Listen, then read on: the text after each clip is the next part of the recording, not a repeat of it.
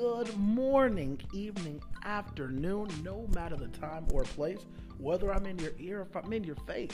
You have officially made it to Talks with Tony, and this is your station for motivation.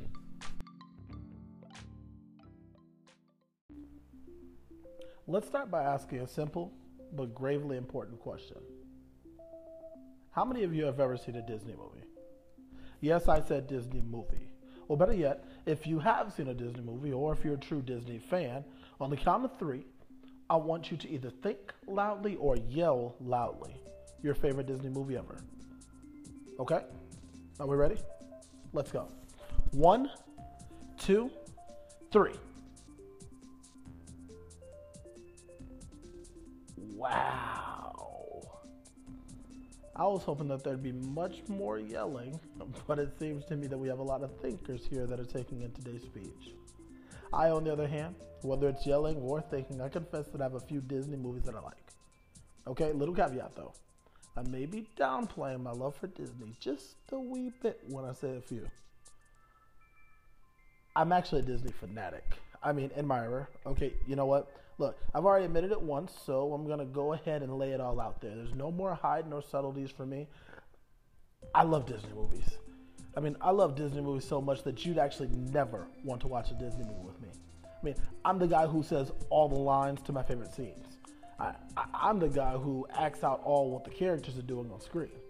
See, when I watch Lion King and Mufasa's rolling through the night sky and he meets his grown-up semi-king runaway son, I get prepared. See, real fans know what's coming, and it's about to be epic. That thunder and lightning start to strike, and Mufasa starts to fade into the distance. He says, "Remember who you are." At this moment, I'm trying to make my voice sound like the Allstate man. Simba's in his feelings because his dad is gone. I'm in my feelings because I feel for Simba. And meanwhile, anyone watching me is drastically confused at the tears coming down this very large guy's face over a cartoon. Think those bewildered looks slowed my tears down? The answer is no. I kept crying. Now, one of my favorite scenes is when the army dudes rolled up to actually Mulan's front door. And they actually drafted her father. Now, Mulan was not trying to hear anything that these people were talking about. My girl Mulan goes straight mission mode. She chops off her hair, steals armor, and joins the Imperial Army. I'm not talking about the regular army, guys. The Imperial Army. Now, while she's in the army, she gets picked on and struggles to keep up with the guys. But Mulan, being as awesome and as dope as she is, finds a smarter way to accomplish the missions and the tasks that she was given. Now, the whole time, her drill sergeant, Shane, is being the coolest guy on the planet. No exaggeration, guys. He's faster, stronger, and just plain out cooler than anyone there. Shane is running, jumping, kicking, fighting, and even deflecting rocks with a broomstick while having a pail of water on his head. I was so into this movie that here I am at 29 years old, 290 pounds, and swinging a broomstick in the mirror while singing. I hope you guys are ready. You must be swift as a coursing river, with all the force of a great typhoon, with all the strength of a raging fire, mysterious as the dark side of the moon. Ah! After singing that, I was ready for war. And fortunately, there was no real war to be fought, and Mulan was just a cartoon, so I settled for downloading the song into my workout playlist instead. But all jokes aside, I had no idea why I loved Disney movies so much. I would think things to myself like, you're a man. You're grown. You've really been to war. Why? Why would I like Disney movies? Well, as I reflected on my thoughts and the movies that I loved, it came to me. The reasons that I liked movies like Mulan, Hunchback of Notre Dame, and Lion King were so enticing because I identified with them. See, I identified with the struggle and opposition that many of the main characters faced. See, I love seeing those who seemed lost or forgotten make it to the top despite what other people said or thought about them. When I saw these movies, I saw me. I saw a little boy who was looking to understand why so much pain and hurt had come his way in life. I saw a child who wanted to very much be more than what the world said he would be. I, like those movies, just wanted to be great. I just wanted to be seen. I just wanted to be heard. I began to realize that a lot of what I felt was birthed from a circumstance that I had no control over at all. My present was actually being affected by my past. As a child, I was born into a broken mold. My mother was someone who struggled with drug addictions and prostitution. My mother had over 6 children, and all of us were separated and put into the foster care system. Now, for those of you who may not understand the gravity of what I'm saying, let me expound. We were placed in a system where children often never find a family, and they never find love. And if there is any love, it's far and hard to find. See, I miss being able to feel the warmth of the woman who brought me into this world. I never got to see those days of running around and being picked on by an older brother. I didn't get the "it's okay, baby" from my mother or "we love you, son."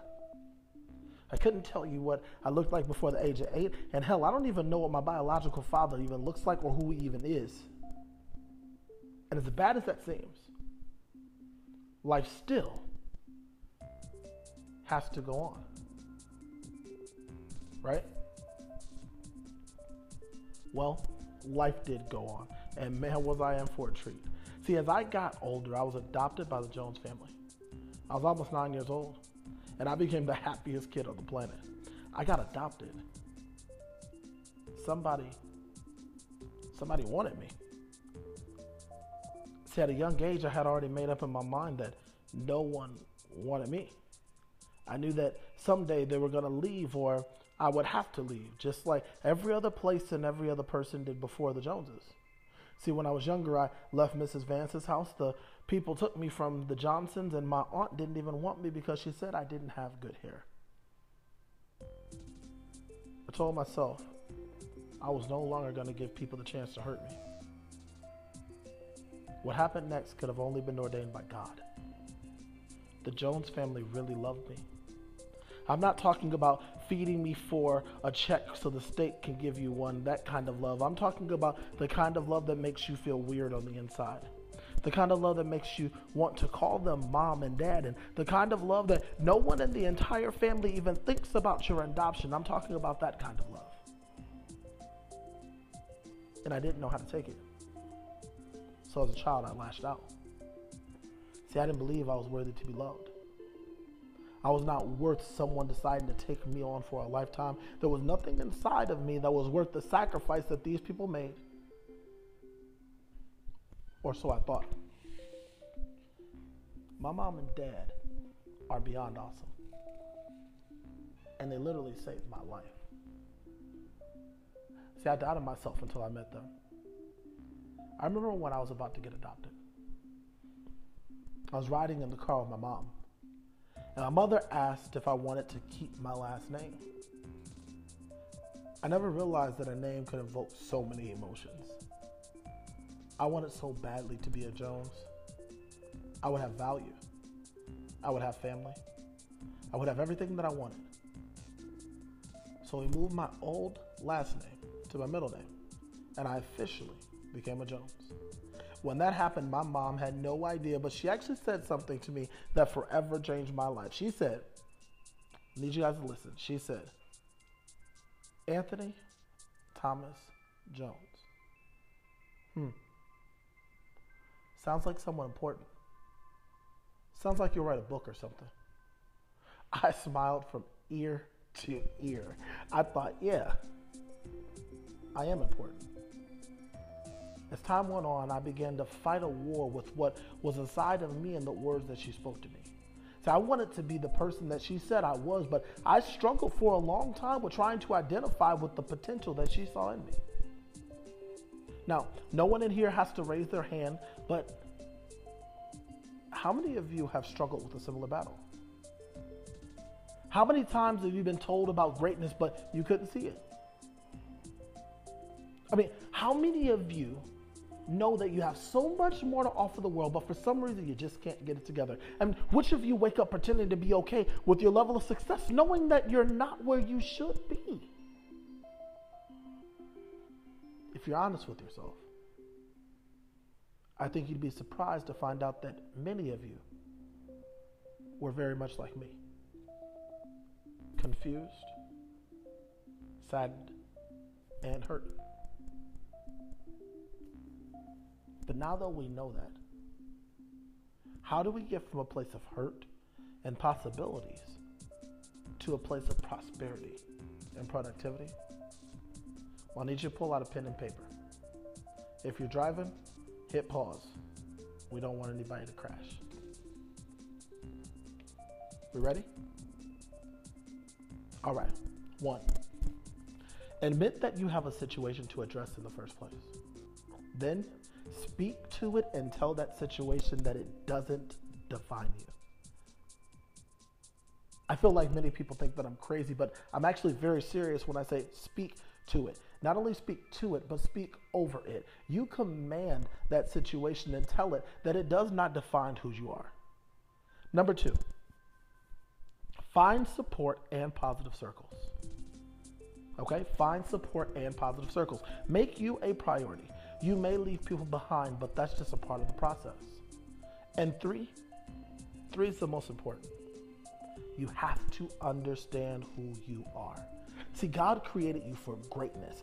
You are not God, but God flows through you if you let him. And if you truly, truly, truly open up, you'll find out the greatness that lies on the inside of you. See, when I applied these 3 things to my mindset, I actually started to change. I consciously put in the effort to make myself a better version of me. See, I was hitting roadblocks on the journey, but I was still moving forward.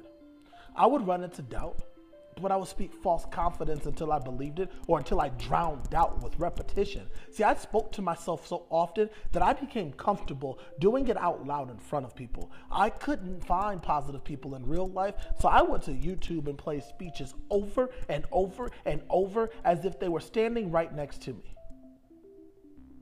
Lastly, I recognized that God created me. And if that was the case, that meant I had to be great. Throughout my time with myself, I realized that my success came down to one thing, though: action. I had to get up and move. I had to do. See, I wasn't sure what at the time to do, but I knew that I had to do something, so I just started to move. So many of you think that you have to know exactly how you are going to get to your goal. I say to you that you don't have to know how you're going to get there, but instead know where it is that you want to get. Let's do that again. I say that you don't have to know how you are going to get to your goal, but instead know where it is you want to get. Then do the hardest thing ever. Take your first step. And then take another. And then another. And make many goals that lead to the destination. And take it piece by piece. See, when you start taking those steps and moving in that direction, you'll learn something amazing about yourself. You will see that there is a light at the end of the tunnel, I promise. And as you approach the illumination and begin to see yourself more clearly, you will learn that you've actually always been everything that you're going to be.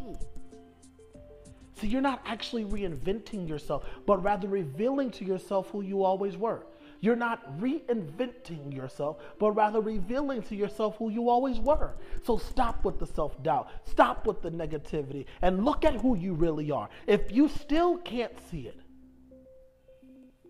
then my friend, just keep taking one step at a time. Get closer and closer into the light. And I promise you'll see your greatness. You really have what it takes. And after hearing my story, if I can make it, so can you. Thank you.